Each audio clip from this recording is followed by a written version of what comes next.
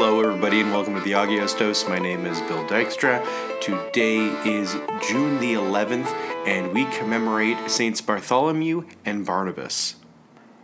So I thought today that we would do a doubleheader because these two saints are really quite important. A lot of the saints, they're kind of paired together like Cyril and Methodius and Cyrus and John because they work together. These two saints did not explicitly work together during their time, but they were contemporaries and they are both very important for their era. So let's begin with St. Bartholomew. St. Bartholomew was one of the 12, being identified in Matthew 10, Luke 6, and Mark 3. We learn about Bartholomew's activities after the events of the Gospels through various writers. An obvious source is Eusebius' Ecclesial History.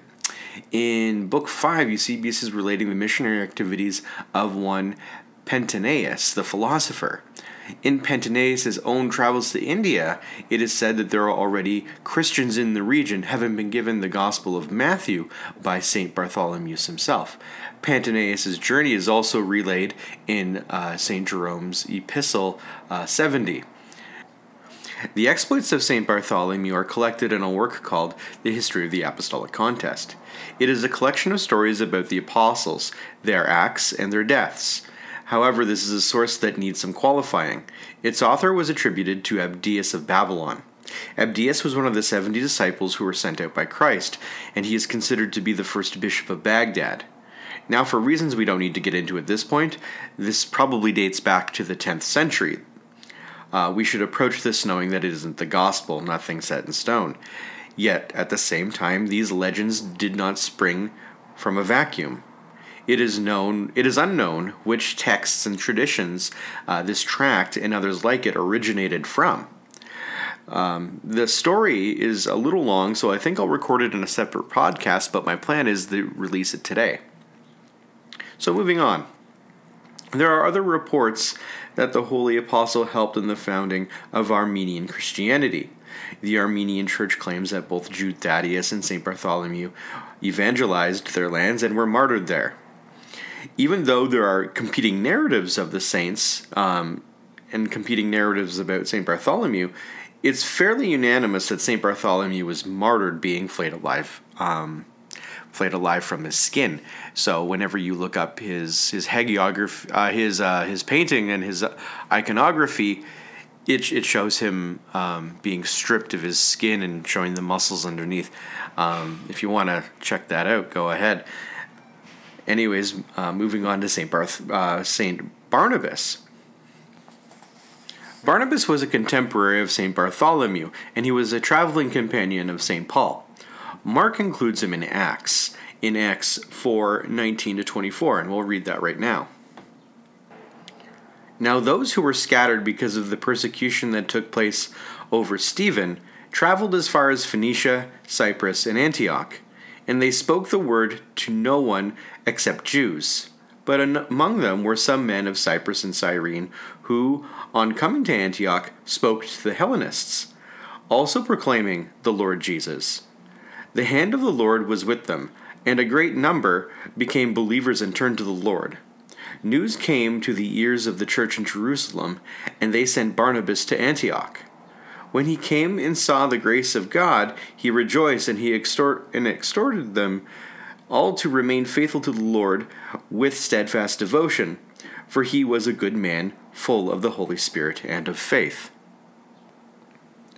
A source for the tradition surrounding Barnabas outside of the context of sacred scripture comes from a work entitled The Acts of Barnabas. This work is believed to be a source from the first or second century, but the dating is also disputed to be around the 6th century as well. These types of disagreements, they aren't too important to me because even if our text is from the 500s, it could just be a facsimile of something that existed before, like I said earlier, or catalog stories that previously existed also. I don't necessarily understand why historians, when finding a source for a particular time frame, somehow discount the possibility that the work didn't exist prior to that particular publication of a work. Anyhow, in the following, St. Bartholomew and company, they're traveling from island to island in the Aegean and having conflict with pagans and Jews. It highlights one character, oddly enough, by the name of Bar-Jesus, who was, leading up to his martyrdom, was a source of contention for St. Barnabas's missionary team. The Acts of Barnabas relates, "And having set sail in a ship from Citium, we came to Salamis, and landed in the so-called islands, where there was a place full of idols, and there took place high festivals and libations. And having found Heraclides there again, we instructed him to proclaim the gospel of God and to set up churches and ministers in them. And having gone into Salamis, we came into the synagogue near the place called Biblia. And when we had gone into it, Barnabas, having unrolled the gospel which he had received from Matthew, his fellow laborer, began to teach the Jews.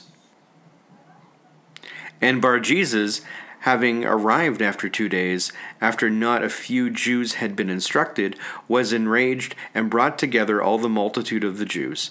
And they, having laid hold of Barnabas, wished to hand him over to Hypatius, the governor of Salamis. And having bound him to take him away to the governor and a pious Jebusite, a kinsman of Nero, having come to Cyprus, the Jews, learning this, took Barabbas by night, and bound him with a rope by the neck, and having dragged him to the hippodrome from the synagogue, and having gone out of the city, standing around him, they burned him with fire, so that even his bones became dust. And straightway that night, having taken his dust, they cast it into cloth, and having secured it with lead, they intended to throw it into the sea. But I, finding an opportunity in the night, and being able, along with Timon and Rhodon, to carry it, we came to a certain place, and having found a cave, put it down there, where the nation of the Jebusites formerly dwelt. And having found a secret place in it, we put it away, with the documents which he had received from Matthew. And it was the 4th hour of the night of the 2nd of the week." Now, along with this account of the martyrdom of Barnabas, there is also an epistle attributed to his name. There is some discussion on its dating also, but I find that skepticism to be less affirmable than the doubts cast on the Acts of Barnabas. For in the epistle there is a thematic link, an intimate one, between Barnabas's writings and the writings of the Didache. The Didache was a written source from the time of the apostles, which was an instruction in early Christian catechetics. In a portion near the ending of Barnabas's epistle, there is a section that basically quotes the opening lines of the Didache. There are 2 ways, the darkness and the way of the light, and the difference between them is great. That's the line from the Didache, so let's compare that with what Barnabas says. He says, "But let us pass on to one another lesson in teaching. There are 2 ways of teaching and of power, the one of light and the other of darkness. And there is also a great difference between the 2 ways. For on the one are stationed the light giving angels of God, and on the other the angels of Satan." Isn't that kind of obvious? We're like the original Jedi. But the Star Wars movies, they get it wrong because they assert a universe of balance between the light and dark. Not Christianity, not from the very beginning. We are only about the light to the absolute detriment of the darkness within us. Now I encourage you to pick up Barnabas' epistle and the Didache, for this is the very foundation of our catechetical tradition.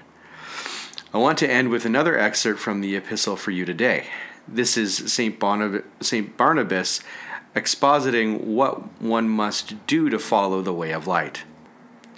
"Thou shalt love him that made thee. Thou shalt fear him that created thee. Thou shalt glorify him that redeemed thee from death.